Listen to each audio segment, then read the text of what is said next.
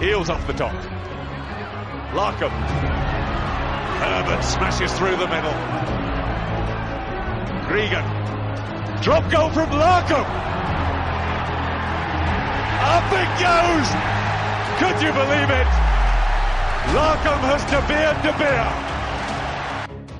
G'day and welcome to another Green and Gold rugby show. I'm Matt Rowley, your host today, and we're getting you over the game line with everything Australian rugby as per usual. Today's very, very special. I'm not sure we've ever done one of these. It's actually a face-to-face podcast. Sat around the table, and not only that, we've got people from across the globe joining us here today. So joining me here on my left, I don't know if that makes any sense to anyone listening to a podcast. Joining me on my left, I've got the Honourable Jamie Miller. Mate, welcome. Welcome back to Australia. Thanks, good to be here. Good to have you on. Is it true you're here, I mean, in relation to what's got to be one of the hottest stories in Australian rugby right now, the Honey Bachelor? Is it true that you're up against him, and that did he knock you out at some sort of screening round, or? No, I mean he's up against me, but I don't want to crow about it. I'm going to take the Bonds undies commercials, and he can take the Bachelor. So. And Hugh, did you? I should say Hugh Cavill here as well, joining us. Were you even in consideration, mate? No, I don't think so. Did you even throw your name in the ring? I actually thought Jamie was here for the TARS coaching job. That was what I thought you were going with that, not to the Honey Badger. But quickly as well, I think the last time we did a face-to-face podcast, Matt, was 2011 in the back of a camper van in the middle of New Zealand. And some of those podcasts, I think the less said about them, the better. That's probably why it's scrubbed from my brain. Yeah. Back of a camper van, middle of New Zealand podcast. Listen. No, sure. Podcast. That was the Breakback Mountain podcast. Look, a big show today. So let me just run you through what these sort of key questions are going to be. So, number one, what was the standout performance of round 4? Number 2, are the Rebels the real deal? Number 3, which sides should be more worried right now, the Brumbies or the Tars? Number 4, can we beat Ireland with 1 week to prepare? So this is a sort of, I guess, a fact that's kind of popped up, and it is obviously very topical with Ireland basically having taken the Six Nations. And what are our predictions for round 5? So we'll run you through those and obviously give you our expert predictions, which you can ignore if you're sensible at the end of that. So let's take it from the top. Standout performance around round 4. Jamie, you've come all this way, mate. You lead us off. What was yours? Probably the Reds, fall behind in the first couple of minutes to the Bulls, who are, not a terrible team, and they just found a way to win. They just kept the ball, put the pressure on in the forwards. John O'Lance kicked the goals and did everything right. I'm a fully signed up paid member for the John O'Lance fan club. Most underrated player in the competition. There we go. Just said it. But yeah, the Reds, they're a super young team, average age on the bench of 22 or something. So yeah, all signs looking good for them. Do you reckon they showed more? I mean, my take on the one last week, the win last week, was that it was a shithouse game, but they had a good scrum. I mean, it felt to me there was a bit more there this week. Yeah, I mean, I think they're still developing. They tried to go with the 2 playmaker role earlier in the season, and then Thorns just decided, no, stuff it. We're going to put Karevi at 12 and just play up route 1 with 2 huge centres. Kind of fits their limited playing resources. So, and it's, I don't know, it's working, I think. And the defence and the physicality is great. And when we watched the Waratahs later in the weekend, it was made to look even better. Good to see John Lance getting some love, though, too, and getting back into form. Because I think he had that lost year last year where he kind of got injured and fell out with the force and was on the bench floating around, and then went to the Rebels, but then instantly went offshore and now is resurfaced with the Reds. And he's like a mongrel dog. Like, the Reds didn't want him. The Tars didn't play him and didn't want him. The Force wanted him only when Peter Grant was injured. Then he goes to the Rebels. They didn't want him either. And he turns up at the Reds, and he actually does a lot of stuff really well. He's the best defender at 10 that we have by a long way. His goal kicking is very, very solid. And his game management on Saturday, like for a gritty game, just the sort of game you play in the Northern Hemisphere in November, was outstanding. Like his grubbering and his kicking around the field, classy. Like we need a guy like him. Well, when that old phrase or that old term, the journeyman, right, was a bit of a, I think by some people, in the light of your Quade Coopers, can be seen as like almost like an insult. But I actually think if you look at lack of seasoned talent we've got at the moment, that's a real sort of compliment. I mean, and it's awesome for what the Reds need to do, right? They're obviously looking to do a real gritty, a much starchier approach, with Brad Thorne. Obviously, heavy contact through the forwards and backs is big on his list, and I think Lance really he fits the bill quite well. It's just a pity that he's gone. Like, they've got him for a season at best, if I'm right? Isn't he? He's off to Worcester or something, isn't he? Back off to Worcester. And I'm not surprised, because I think he's made for Northern Hemisphere rugby. But I like starchier. I think that's a good way to describe how the Reds are playing. They're very starchy. I mean, they've got a real absence of talent out wide at the moment. They can't get them the ball in space anyway, so starchy. Yeah. Look, I liked... Karevi was looking a lot better. I kind of feel like he needs, though... They haven't found that person to sit on his hip. Yeah. He's making those breaks, and there just isn't that person for him to just dump the ball to, which is kind of crazy. I think that's probably where the Tars, with those years together of those players, have figured out who's going to be sat off Kirtley and all those sorts of things. I also thought Tua, he made some great breaks, and that try that he scored off, there was a couple of nice little counter-attack. There's a couple of nice little dump passes, and he came onto it real pace. Looked beautiful. That was great to see him. The one thing that I had a massive problem with out of the Reds was Tate McDermott's bloody hair. The replacement halfback with the band around his head. Oh, it looks like he's out of the Endless Summer. Yeah. It's sort of like dyed blonde, shoulder length, straight, like not a wave in it. Yeah. He looks like he's just put the board on the subs benches as he's come back out, and he does not look like a rugby player. Let's just go with that. Like some people, like Rugby Reg will point out that that's just my jealousy talking. with the in-person podcast, Matt. You can't really hide on that front. Everyone can see. Yeah. So some people would say that with my hairline that maybe it's just the jealousy talking. But I actually there was a number of times where he had to stop and not pick up the ball and clear the ball straight away to readjust his frickin' hairband because it was literally over his eyes or some shit like that. I was like, this is unbelievable, mate. You're in the A game now, right? It's like it's time to get a haircut. All right, I've worked out who he reminds me of. It's Bjorn Borg. Yeah. He has Bjorn Borg. Yeah, there is. Yeah. Well, that's exactly who I wrote down in my notes. Bjorn Borg, get real, mate. Was what I wrote into my notes sat on my sofa watching that on Saturday night.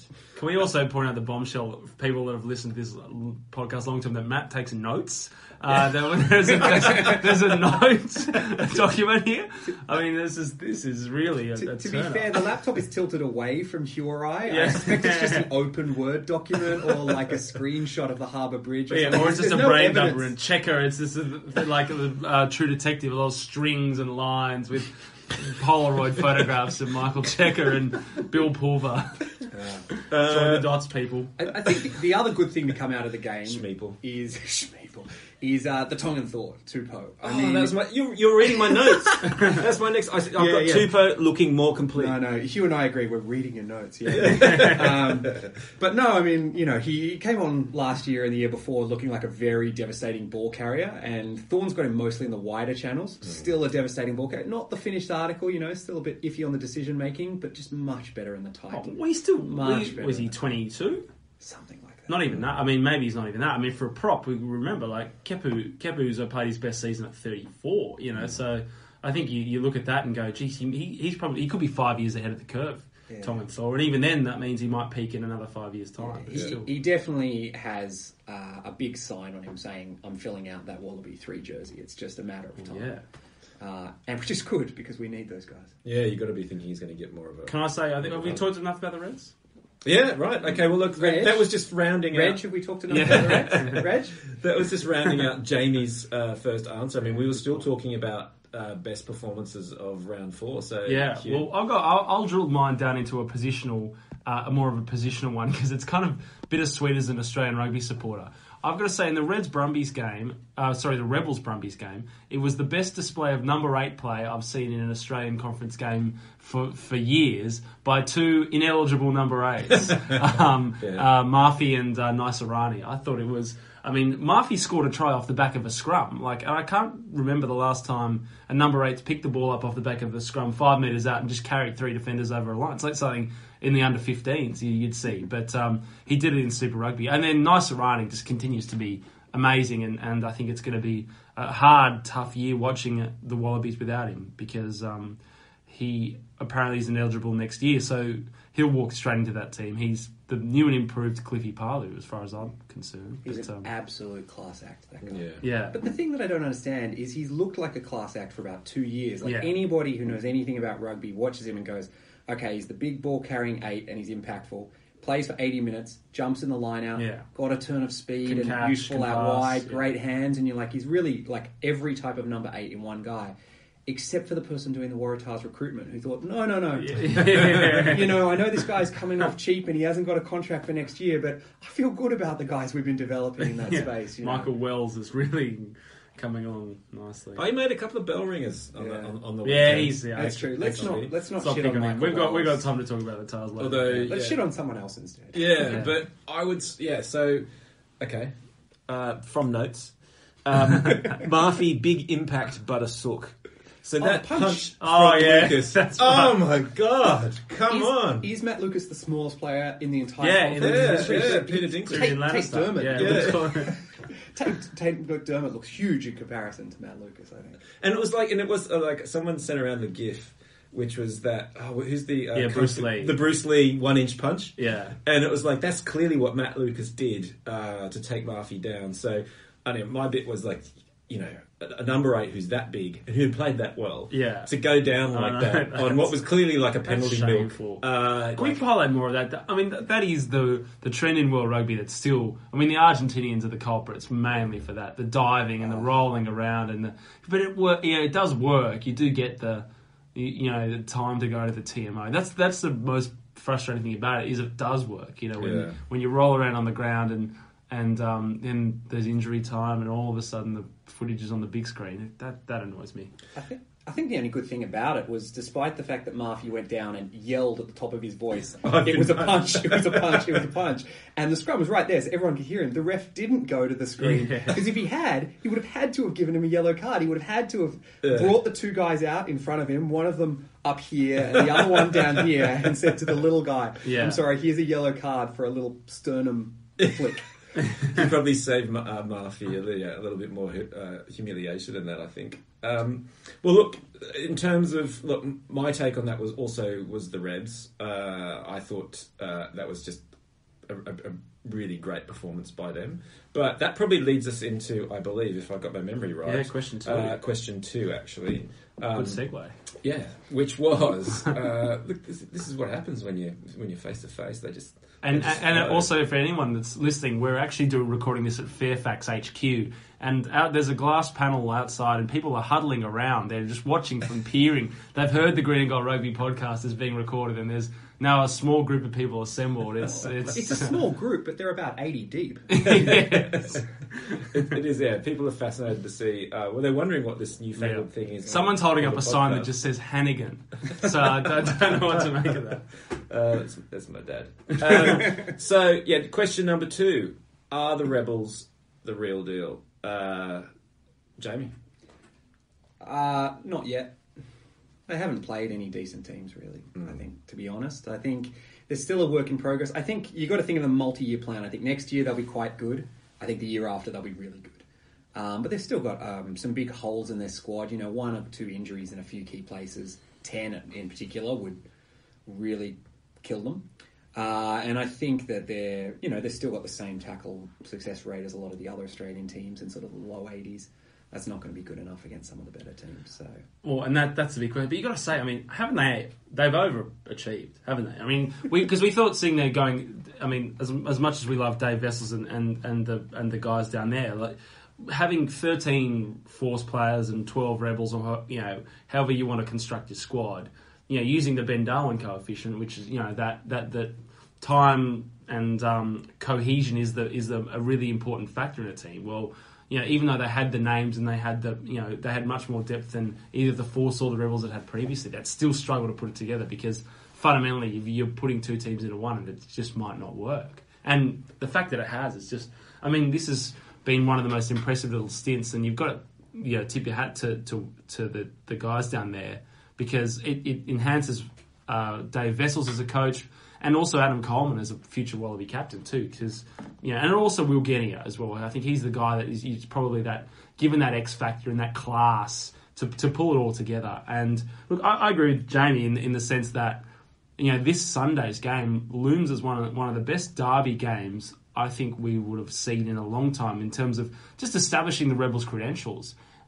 Because the Tars, the Rebels have played 3 intra-conference games and the Tars haven't played 1. So it's a real litmus test for both sides, and I think it'll tell us a lot, because if the Rebels can come out and beat the Tars in Sydney and go 4 on the trot, then they'll establish a pretty good lead at the top of the conference and put themselves firmly in the title race. Like how many? I'm just trying to remember back to what sort of point scores people are getting to top of conferences with. I want to say isn't it the 40s?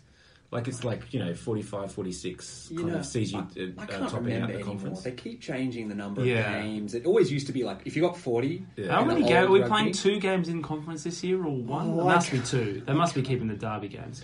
But it's in that ilk, right? It's somewhere around 40, 45, 46 or something like that. They've got 15 in 3 games. Yeah, exactly. And so I guess if you limit that question of are they the real deal, I guess in my head it's like, are they the real deal to take out the Aussie conference? Because if you say that, then that gives you, you've got a cooey of getting somewhere, right? Because then you can maybe jag a match against somebody, and you never know, you can maybe end up in a, before you know it, you're in a semi.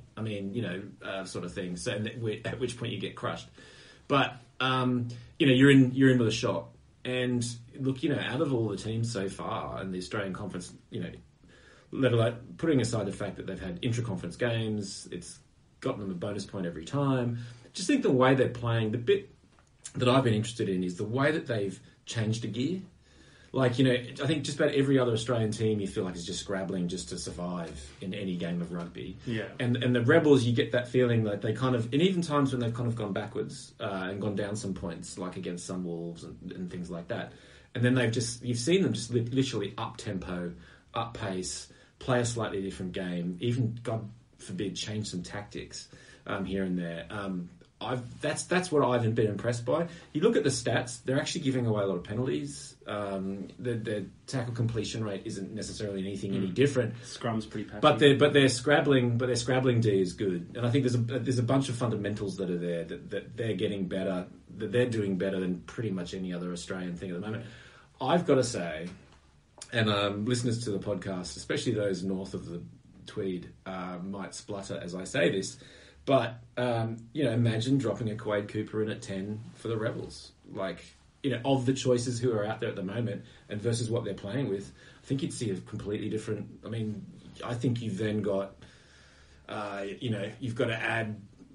I don't know. We're getting a Cooper at 10. You've got to add 17.5% on top of their chances, and then you put that. You've got.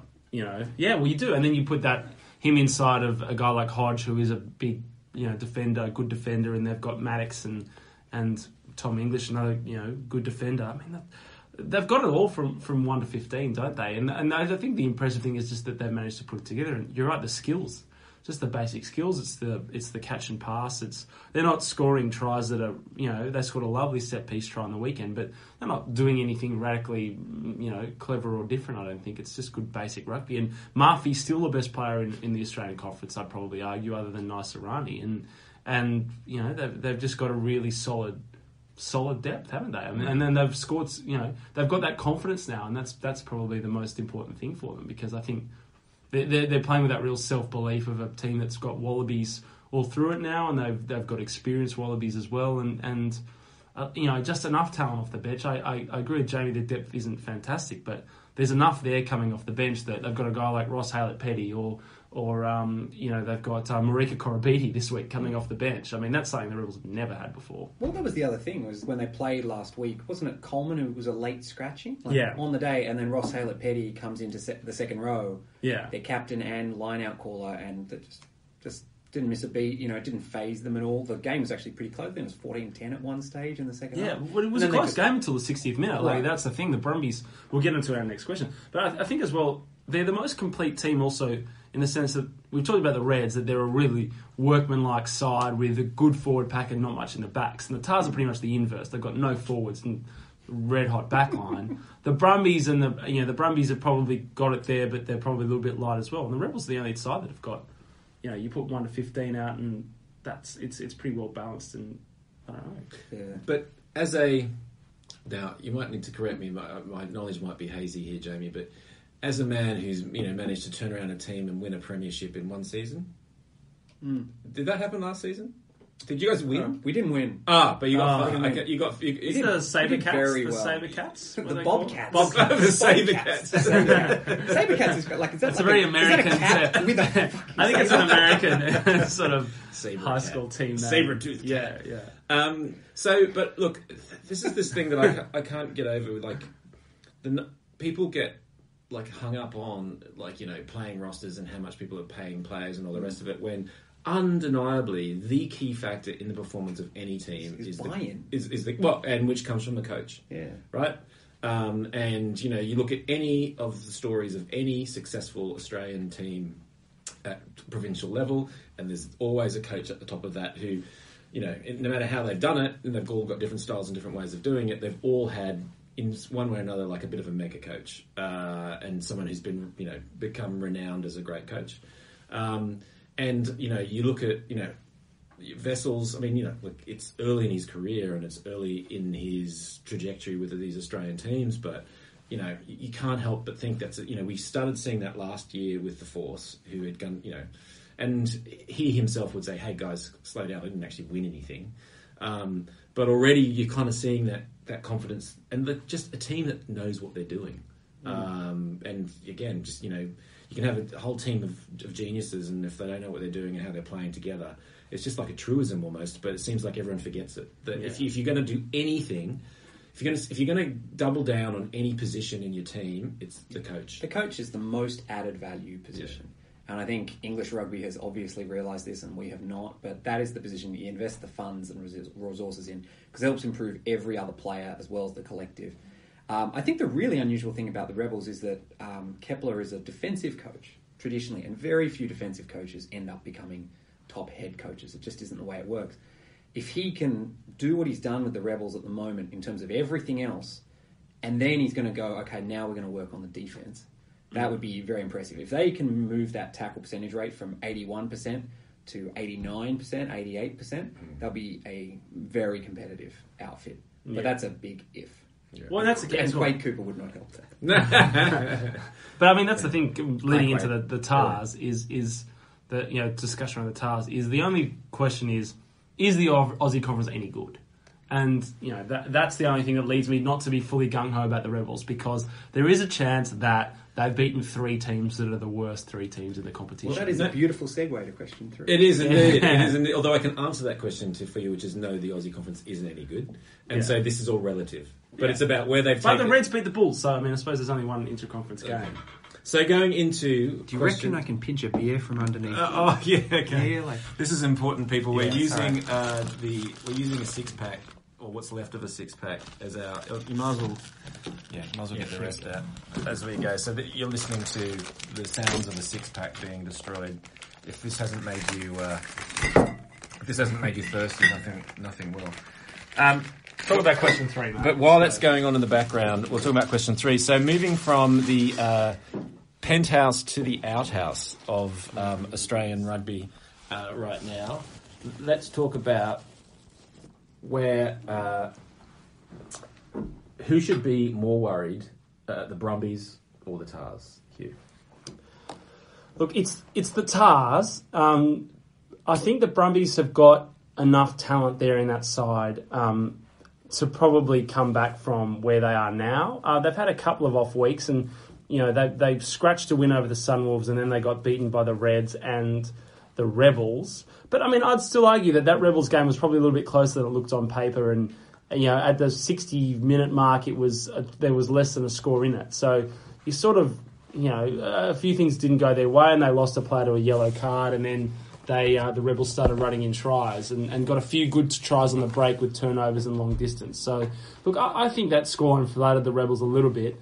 The Tars, look, I'm not going to necessarily get too down on them, but I think it's been made pretty clear that their forward pack isn't up to it. That they have recruited really poorly in the second row and the back row. And they've got very similar style of players, which is the Ned Hannigans and the Michael Wellses and the Jed Holloways and the Tom Staniforths and the Rob Simmons. And I don't have anything against any of those 5 players individually. I think they're all actually pretty decent, but they're all very similar. They're all the same person. They're the same person. And, you know, I've got to say, I've never pined for Will Skelton as much as I have on Sunday morning, because that's exactly the type of player the Tars don't have, which is that anyone that can get any sort of go-forward momentum. And so as long as that problem exists, and I can't see how they solve it, then they're going to have real issues, because they've got a Ferrari sitting in the garage in terms of the Falaus and the Beals and the Foleys of the world, but they've got a 2-stroke engine in it. You know, there's nothing to power it.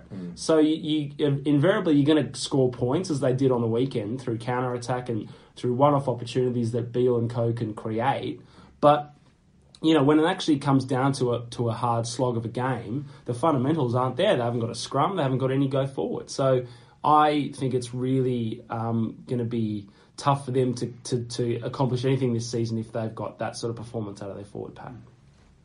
Jamie? Well, that was savage, wasn't it?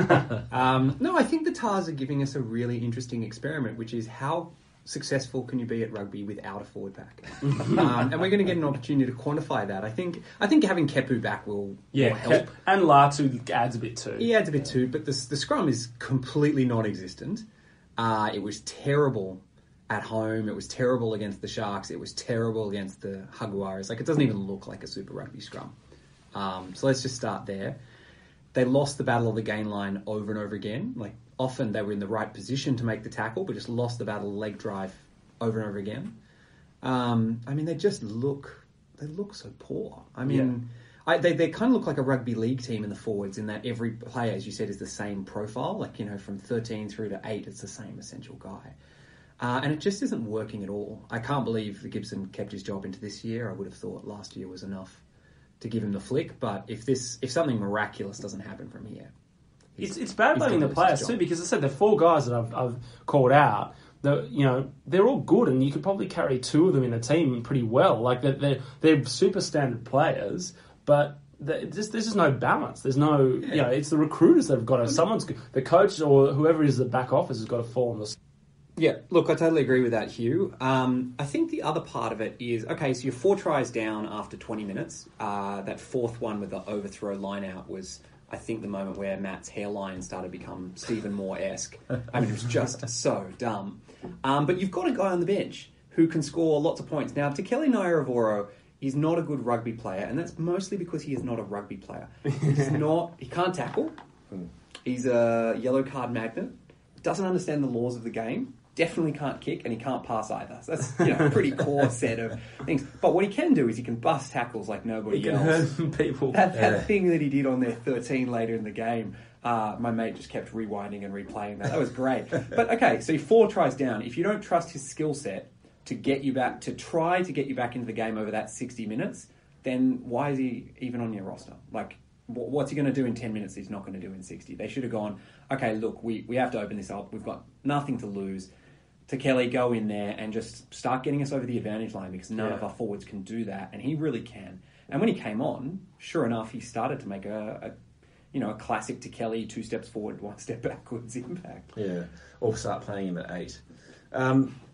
Look, so in terms of... I'll jump in here then and talk about who should be more worried. Look, I'm going to throw a slightly different viewpoint on that, which is that I think the Brums, which is that for the almost complete opposite reason of the Tars, is that they have absolutely no attacking incisiveness or weapon at all. So you looked at the Tuesday Top 5 MST did today, and he did like an analysis of that match against the Reds, and he was like, you know, look at the numbers and tell me who won the match. Didn't they have 60% possession? Oh, it was nuts. Yeah. And, broke tackles, more defenders beaten, all the rest of it, and yet I can't remember seeing anything in that match that made me think that team had a heartbeat. Like, there was nothing in it at any point that you thought they were getting anywhere. Put that next to, and I completely actually, I agree with everything you guys have both just said about the problem in the engine room of the Tars. But having said that, look at the second try the Tars scored, which was the interplay. That was a really nice try. Yeah, right. That was very sweet.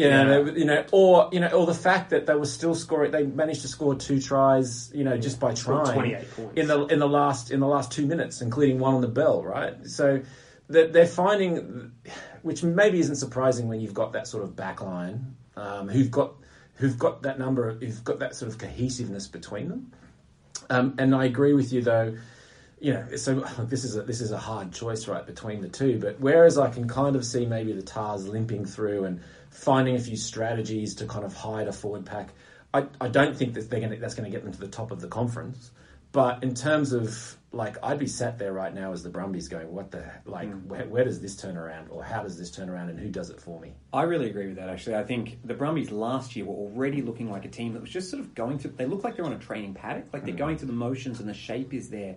But Kuridrani and Spate, their 2 game breakers, are never getting the ball in the right places. And there's that 10-12 combination just isn't creating any doubt in the defence's mind. And they're just going through the motions, Whereas I think you're right. I think the Tars will manage to win some games this year because they've just got too much class. Well, and the other thing with them is a bit like what I just said about the Rebels is, we might be judging them slightly too early in the sense they had one good home win against the Stormers, who have proven not to be terrible in their other games, and then they've gone on a road trip to South Africa, without a couple of key players, and got a good draw against the Sharks, even though the Sharks probably should have won that game.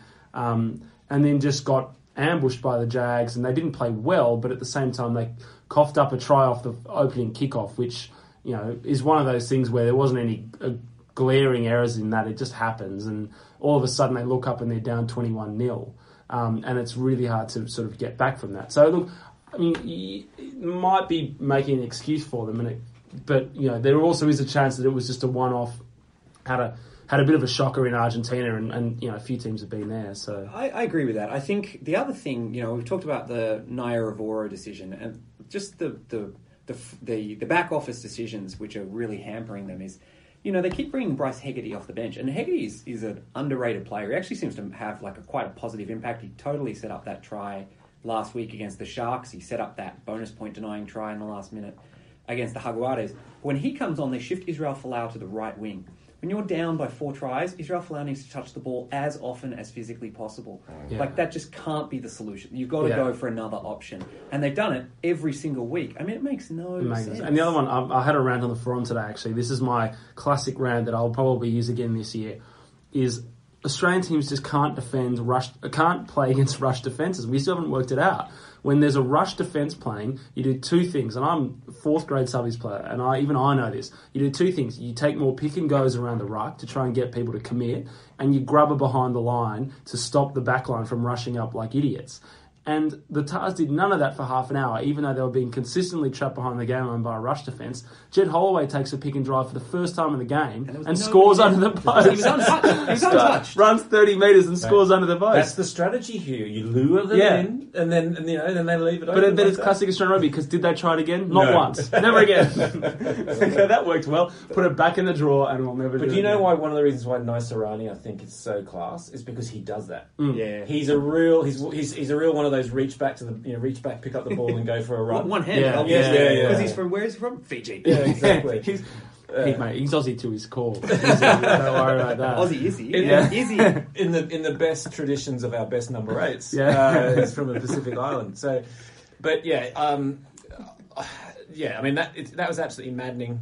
Look, I did feel so. I went into watching that Waratahs game because I didn't get to watch it live, and just all of a sudden started getting bombarded with tweets from Rugby Reg, who was really, really interested to hear us review it. So I was like, oh, this must be a disaster. So I went into the game expecting that, and then I was like, oh god, there was those couple of sucker punches, which, don't get me wrong, it's not like they were unavoidable by any chance, but by any means, but it was like, oh right, so there's a try after kick-off, and then everything just bounced the Jaguares' way, but which is the way when you're playing well. Yeah. But and they really came out and they were on the front foot and they were pushing it and all the rest of it. But it did all bounce the Hags' way. That turned around a little bit in the second half. The Tars finally got together, but I didn't walk away from that kind of going, oh my god, the Waratahs season's absolutely in the toilet. I actually kind of felt. I first of all went, wow, some of the support play from the Jaguares was brilliant. Like, supporting from depth. And they get that momentum up. Oh, they were and the same thing, and people the don't offloading. know, the exact same thing happened last year at the SFS. I remember being there, and the Jaguares rolled us, and that was that same thing. They just got the bounce of the ball, and then all of a sudden their tails were up, and every pass stuck. They're a real confidence team. But, Yeah. I mean, even going into the game, they know that the Jaguares are super talented. They can really run the ball, they can offload, but you need structure. And you need to push them into the penalties. Because once the discipline goes, and they have way more yellow cards than any other team since they entered the comp, they just fall apart.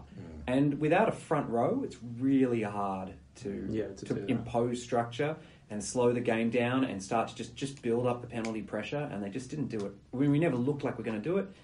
You know, no front row, no coaches. Well, I've got to say that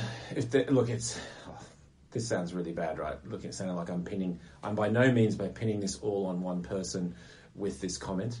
But if there's somebody who's embodying at the moment, Quade Cooper. no, the problems in the Tars forward pack, it is Quade Cooper. No, is like Tom Staniforth, and like who they're using as like a cart horse, right? Yeah, and he's the last guy. Like I think we read the stats last. I haven't looked them up this week, but I bet you if I did, I know what it would say. It would say like high work. It would be like 15 runs for 1 meter. Yeah. Like he literally gets stopped on the game line or behind it every single run, and the guy's got a leg with more tape on it than Bernie Larkham. It was like he's like. So I'm not trying to damn him as a rugby player. It's not his fault. Yeah, but for what he's not the guy. He's the square peg in the round hole. Yeah. He can't.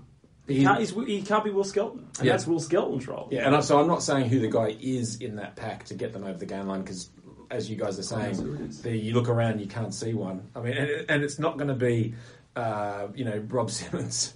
When he's allowed to play Even again. Dempsey comes back, but Dempsey's not that guy either. Yeah. You know? They're all the same. Yeah, It's all the same. They've recruited a they're all four-pack. 6 foot, Everyone the same. 6'5", 6'6", white guys, bit skinny. I reckon I'd fit really well. I was going to say, how tall are you? Yeah. Went to private school, so definitely could make it. I reckon. You wouldn't tell that from that tie. Very Yeah, once again, for people at home, I'm wearing a suit in the Fairfax HQ. I feel deeply uncomfortable. The tie is extremely There's a lot of free fashionable. Tibet t-shirts around here. It's sort of a magenta, blue, and white weave. It would really stand out on Pitt Street. He's got cufflinks as well. Right. So next question. Are you The Bachelor? So look, I'm not really sure what we got. I think it started off with Hugh saying the Tars should be more worried, but did we manage to swing you around? No. I think the Tars should be more worried because I think the fundamental flaws are there, and I just think they're much harder to overcome than the Brumbies, who I think have the talent in Leo Lafano and Godwin and Kurandrani, who's been really off the pace. I think they've got the talent there to find that form if those guys actually hit their straps, and I just think they haven't yet. And whereas the Tars, I look at those guys and I go, I don't think they can actually ever get there, and that's the difference. I'm with Matt on this one. I think the Brumbies are looking fake. Tars can still win the conference. Actually, legitimately can still win the conference. I just don't think they will. Well, let's wait till we get to the predictions then for round 5 and talk about the games to come. So, question number 4. Can we beat Ireland with 1 week to prepare? So, this is this little... we got tweeted, actually, by somebody... let me see. I'll find it here. Oh, yeah. Jamie Heavier sent us a tweet. So look, we love interaction with the listenership. Hey, guys, love the podcast. Man of good taste. Maybe something that can be covered in the 5 questions. The Wallabies will go into the first test with Ireland with 0 camps and just 1 week or so together. I feel this is the same story every year. We will probably lose. Actually, it says we will probably lose, but I think he meant lose.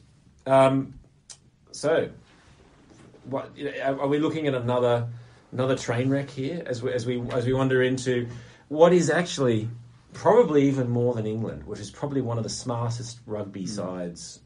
They beat the All Blacks in Chicago, wasn't it?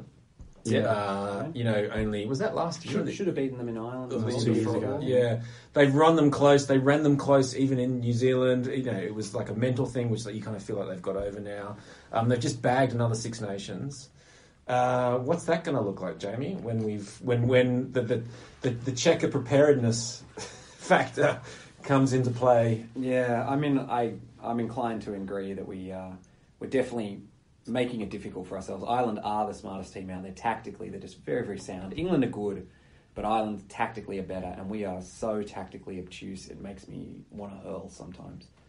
So I think we'll really struggle without enough preparation, but that really goes back to that key series in 2016 at home against England that I think really had so much to do with where we are now, where we went in, won the 20 minutes of the first test, went up 2 tries, and then England rolled us, and then rolled us, and then rolled us again.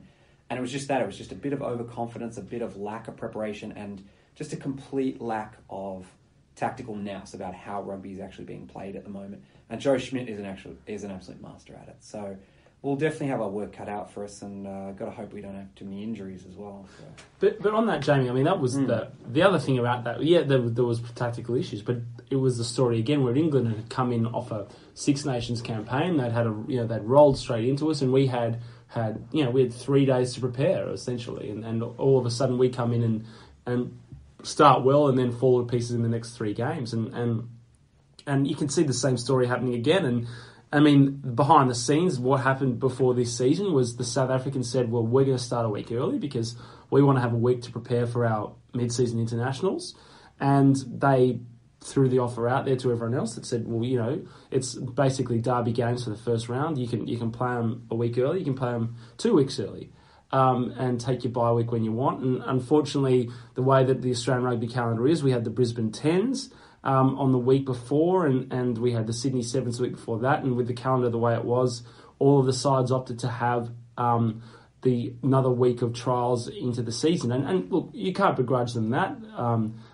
Starting the season in early February, I think, would be pretty difficult. But what it meant is we don't have that week off before facing Ireland, and part of you feels for the ARU because we copped England at the sort of as they were coming into their peak of their performance and their start of their winning streak, and we copped Scotland last year as they were coming into their sort of form period of their resurgence that was this year, and now we're copping 3 games against Ireland when they're at the top of their game too, and it's got an ambush written all over it, and you'd have to, if you were a bookmaker, you'd install the Irish as pretty strong favourites because they're going to come in with a Six Nations victory. They're going to come in with a really strong side, class through that team as well as in the coaching box, and coming into an Australian team that haven't had any time to prepare. And the other factor is that I think is what Jamie was referring to, was that Michael Cheika sort of stopped holding these mid-season camps that they would hold during the super season. I'm not sure that's that much of a factor because I'm not sure how much actual work was being done in those camps and how much that actually really influenced things. But nonetheless, we're going to be facing an uphill battle, aren't we? An Irish bookmaker? I don't know where we might find one. But the other thing there, and I guess the bit that's really relevant to that is, just last weekend with England losing their second match in a row. And apparently that was the first time since 2009 they'd lost 2 away games. And is that Ireland's taken that Six Nations. And so we'll see. I think is it next weekend or the next match is when Ireland... This weekend. This weekend, Ireland and England match up. Ireland put Scotland to the sword too, and Scotland will, Scotland look like...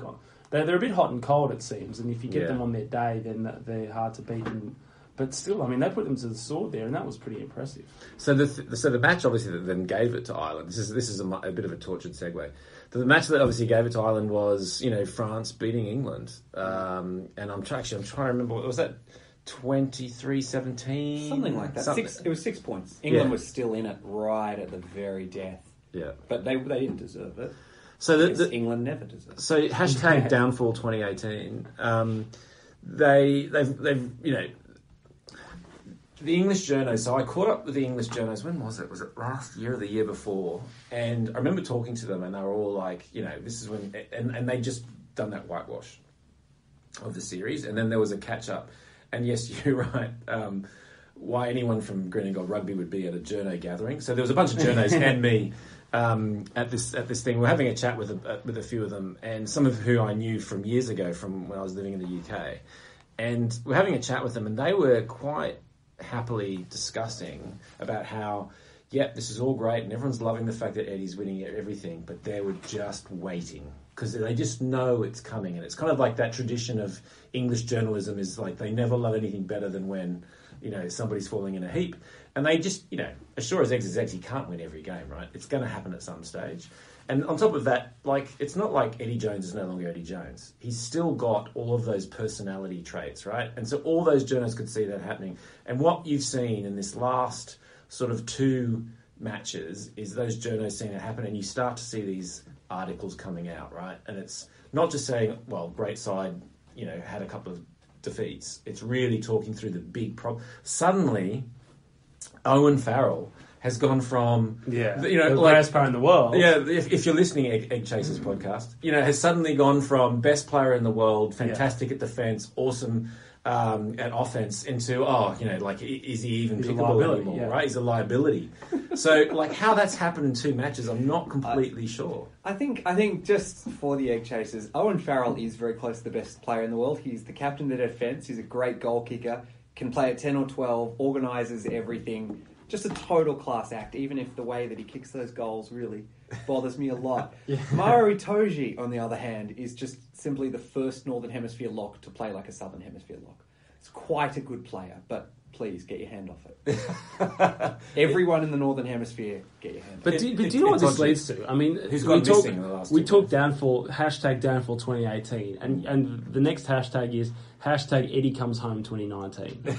Isn't it? This is where it all leads. This leads to after the World Cup, England bomb out, Michael Cheika, Australia probably don't win, let's face it. Michael Cheika leaves and goes and coaches Argentina. And Eddie gets sacked from England and comes... I mean, when Michael Cheika leaves, is there anyone better positioned to take up that job than Eddie Jones? Maybe Dave Vessels. Kepler Vessels. I mean, that's there. We do remember Steve how Larkham has been groomed, but the first time with Eddie, we do all remember those got to a World Cup final. Years. I remember a World Cup final. I remember that era for one good performance.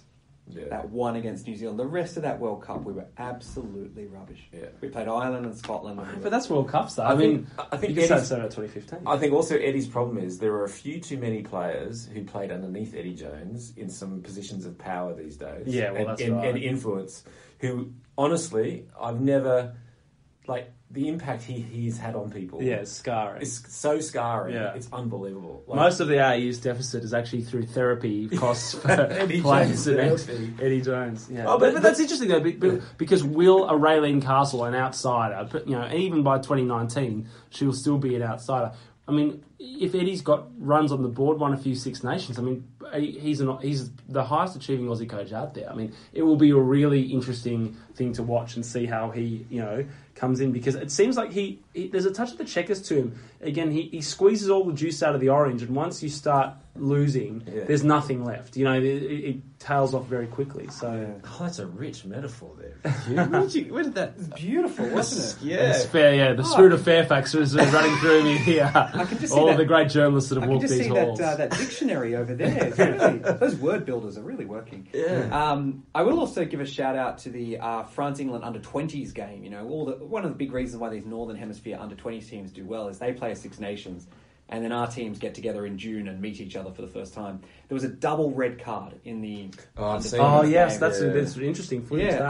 Beautifully reffed. Like the players left the ref with no option. But if you haven't seen it online, have a look. Describe it. Yeah, so there's a double clean out, 2 French players, one back rower and the other sub back rower. So there's an English player. There's an English player jackling over the ball, trying to take the pill from and they each grab one leg, and then they pick up said leg, and then they flip him over his head and onto the sort of top of his back.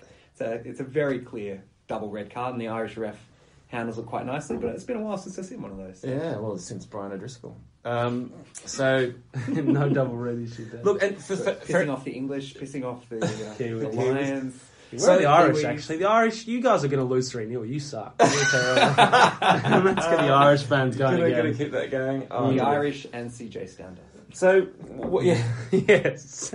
So, But just to touch on this whole thing was like if you haven't seen the English France game, so I watched and then literally my eyes were closing. I watched about 50 minutes of it last night, expecting to see this thing where France had torn England a new one, and they by no means do they in any way. So it was actually Six Nations rugby as you expected, which was just big guys running into big guys, time and time and time, and that was it. And I would say that France marginally got the better of it, and they were just basically more committed. England didn't quite have it in them for whatever reason.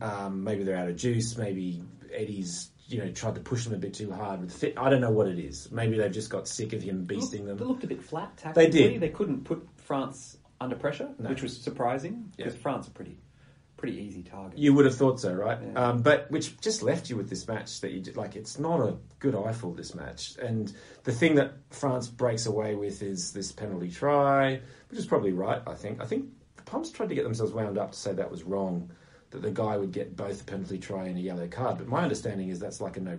It's the law of the sport. Once you give away a penalty try like that, Yeah. you're getting a yellow card as well. So I don't know how they managed to get themselves into that. Anyway, but there you go. So that's a little bit of ray of sunshine on the Australian. Well, and also just to landscape. take it back to the question around Australia-Ireland, I mean, you look at the early weeks and you can see it. The bones of a pretty decent Australian side coming through. As much as, we talk about the Reds and their powerful forward pack, we talk about the Tars and their great back line, and the Rebels are just kicking goals all over the field. There's players putting their hand up in the early weeks, and there's, we've probably talked about it a little bit, but the conference looks stronger. I think, it certainly doesn't look like an easy, and whether that's because of 4 teams or because of players coming up naturally or whatever it is, we do look like we might be a better team this year so far on the early evidence, but that is very early. Until we play... I'm calling the election after the first booths come in. Until we play a Kiwi team. There's still the somewhere. issue that there are more people in this room who can play for Australia at number 8 than there are in the conference. Yeah, that's right. No, it definitely does look better. I think it does look better. There's still a worrying trend of players playing Super Rugby who don't actually know the rules or can pass. Yeah. Eton and Bully. It's a test And cap he has Eton played for Bully. the Wallabies. Yeah, but there's that's it's just a worrying trend here. I think we need There's to... a one capper. I'm calling it now. He's never playing again for Australia, is he? Sorry, Eto. I know you're a big keen listener of this show, but I've never seen someone who has still steadfastly refused to learn the tackle in the air rule. Every time he runs into on one of those up and unders, I've just got my head in my hands because Eto is guaranteed to just cannon into the poor bloke in the air. Is the head in the hands now the Amanaki Murphy? Punch me in the chest. Alrighty, look, coming on home with a wet sail here. So let's get into the last question, which is around predictions going into the weekend. So I'll just run through. Actually, somebody asked that we start doing the non-Australian conference predictions. I don't know how much value that's going to give anyone. I'm tipping anyway. I'm tipping the New Zealand teams. Yeah. When you go to the races, you put a bet on every race. All right, so we'll help you out with this. But I do think it's of the theory that if they kind of tip the other way, that they'll be happy. So Friday, your Friday beer match is going to be the Waikato Chiefs hosting the Bulls. 5:35 Friday. Oh, that's a hospital pass Friday game. You want a Kiwi derby, don't you? You don't want the Bulls coming off a loss to the Reds. That's got whitewashed. That's got 60-0 written all over it. Yeah, so that's going to be basically an exhibition game. And no, I'm getting nods from Jamie. No reason to disagree. Then we've got Saturday 5:35. So if you want your little Kiwi derby, how about this one? The Highlanders hosting the Crusaders. The best of the derbies. That would be lovely. The Highlanders grow an extra leg when they're playing the Crusaders. They've got a huge Yeah. chip on their shoulder down there in the south. They've got what do they call it? The zoo? Is it, Yeah, is the it zoo, home or the- away? The Highlanders... Highlanders Is it hosting. Forsyth Bar? yeah. They got the zoo, the stadium with only 3 Yeah. stands in it. Yeah. They were like, oh, no, we're too cheap for a 4th stand. We'll just close it off. It's actually a swimming pool that they've just filled in. That's what it looks like to me. Yeah. It's like a public swimming pool that they've just If you're in filled America, it'd be a hot tub. Yeah, yes. Well, the population of South Dunedin Africa. actually only fills those 3 stands. I think that's the reason. Like, the actual full population of the town. There's no reason for a full Yeah, stand. I know. No I one think could possibly. the do fourth that. area is just like a Fergburger stand as well. You know? No, I think that'll be a really good game. But the Crusaders are missing a few guys at the moment. Actually, Crusaders So Highlanders- always start slowly. They too. do, they That's, always start always slowly. the tipping rule. Is always be wary of the Crusaders in the early weeks. Have they lost because the game? Yeah, they They lost this on the week. weekend, They yeah. lost to I think the Hurricanes. Highlanders will get it done. I just block out the Kiwi conference because it's too horrific. From our perspective. Then, following that is you've got the Brumbies hosting the Sharks. Hugh. Brumbies Sharks. Okay. Well, look, going off the form lines, Sharks drawing to the Tars at home, you'd assume Sharks aren't actually that crash hot, but do have a half decent record in Canberra. If I recall correctly, they might have even won the last time they were there. But I mean, you've got to think the Brumbies back at home. I think it's going to be close, though. I've got to say, this will go right down to the wire. Nah, Sharks. I'm with the Sharks. Yeah. Sharks will do that. Unfortunately, I'm Well, not sure that in the however many minutes of Brumbies rugby we've watched, so far this season, it's like, unable to score a try. Have Brumbies played at home this year, though? Not yet. Haven't they won? In Japan, then in Queensland, in Melbourne. So should be their first home game. I will say the Sharks inside centre, Andre Esterhuizen, looks extremely class. Okay. Everything he's doing. Yeah, at he the did moment. look really. There's a few. He's He got was it. great. Yeah. I agree.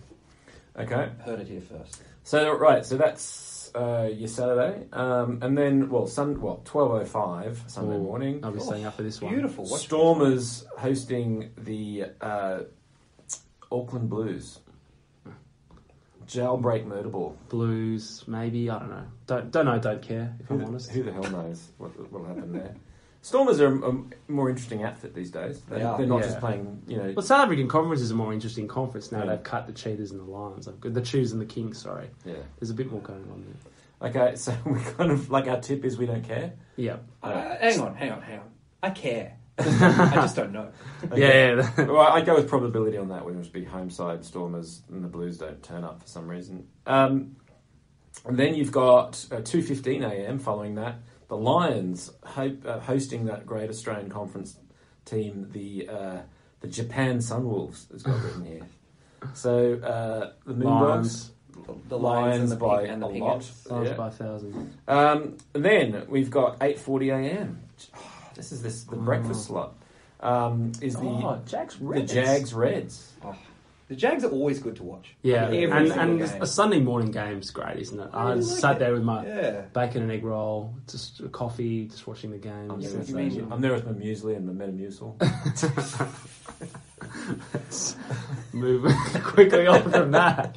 I thought you'd be like popping down to the local cafe with the avocado and feta on toast and the poached Oh, egg and the. Which Well, is why actually, that's why where I you don't got own it a from. house. But you just get it to take away. You don't. With the side of a pint of Metamucil. Yeah, so you're laughing at my Metamucil, but it's inside the house I own. Argentina, Jags or Reds? I've got no comeback. Where are they to that. playing? Where are they playing? Well, In Argentina. In Argentina. Yeah, I reckon the Jags. The Jaguares. Oh, look, I don't know. This is an Interesting interesting scrum test for the... Well, I mean, the Jags are hot and cold, and the Reds could get them on a bad day. You've got to think the Jags are favourites, but, I mean, Reds 2 on the trot, second in the Australian Conference. You've got to think...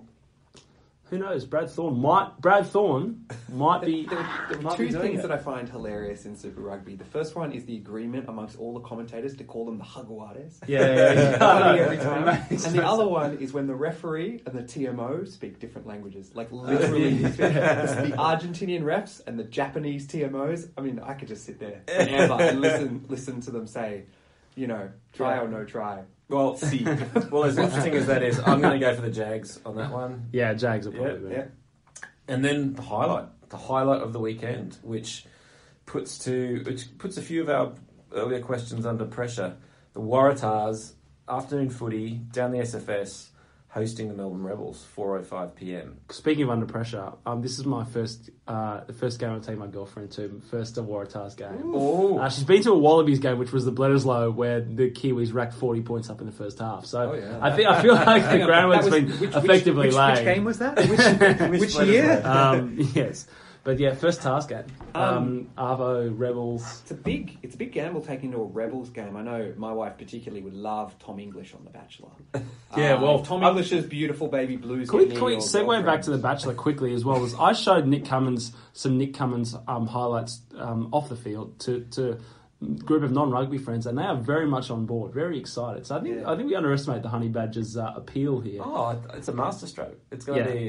It's amazing. Why isn't he playing rugby? That's my question. Because he's not that old. Can't make as much money as he can doing shit like this. He's also quite good. He was quite good when he played. Well, he was legitimately good as a Wallaby. I know that was the thing. That he wasn't a gimmick that played. It was your one-dimensional blindside. Yeah, right. But we needed. But he did it well. He was fast, good step, and hit hard. Physical, yeah, very physical. Good defender. He's great. Flowing hair. So predictions then, chaps. Tars Rebels. We've been talking about. We're saying the Tars are an absolute disaster. Saying the Rebels are the real deal in this conference. So what's the prediction then on the weekend? I have to predict Rebels. I think I'm on board now. I tipped against them last week. I thought the Brumbies might show up. That expose the Rebels going to the Reds and the Sunwolves and winning. But I think they're the real deal. And I think they'll beat the Tars. Yeah, I'm going to join the Rebel Alliance as well. I think I'm devastated. I have to fly out so I can get back to work on Monday in America, and I will be missing the game. I'm absolutely gutted by Loser. that. Yeah. Sunny, can we get everyone down there as well? Everyone, if you're listening to this in Sydney, get down there. Dave Vessels, I know you're listening. Get down there. I assume you'll be there as the coach of the Rebels. But, Hope you get down there. Yeah. Dave, can you please tweet at Hugh Cavill and say, yes, Hugh, I think I will probably be Dave there. listens to this late in the show. I've got faith in him. It'll be great. It'll be really good. Sunday Arvo Rugby, Israel Folau and Shirley Beale in the Sun. That's it. That's your Murphy. I think I'm going to... Adam Coleman. Well, I think I'm going to go. So I'm just balancing up. I'm away with work a bit this week, so I'm going to have to... I'm leaving it late to put that one in. But look, I'm going to throw another angle on that, which is that I'm not sure the Rebels have got the pack to really... put forward... Put the dagger into the Tars. To put forward, drive home their advantage against the Tars.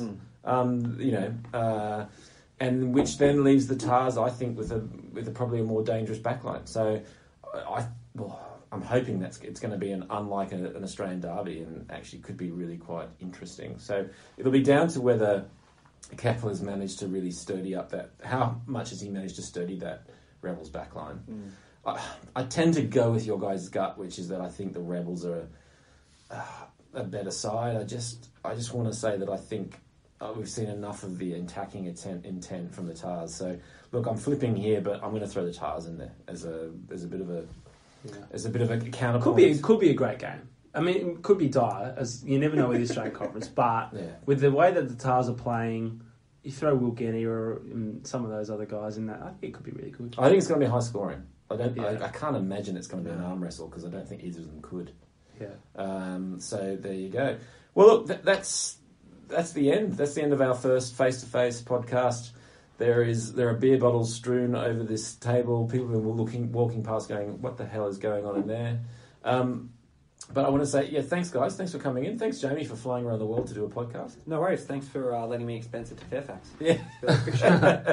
I'll just have to take you through the policy as far as what's expensible there in a second. Thanks Hugh for coming in. I know it's tough when you're sort of like Tory to your core as a young liberal coming into the House of Fairfax. This is a stitch up. It's I've actually got some paparazzi out there. Yeah, I've got some dark. I'm wearing dark glasses here. If I'm seen, I could be in trouble. So, yeah. And I'm going to go take a long hot shower after this and just rid myself of Hugh, the place. settle down. and the podcast hasn't been that good. Yeah. And thank you everybody for tuning in, and we'll see you next time. Eels off the top. Larkham. Herbert smashes through the middle. Gregan. Drop goal from Larkham. Up it goes. Could you believe it? Larkham has De Beer.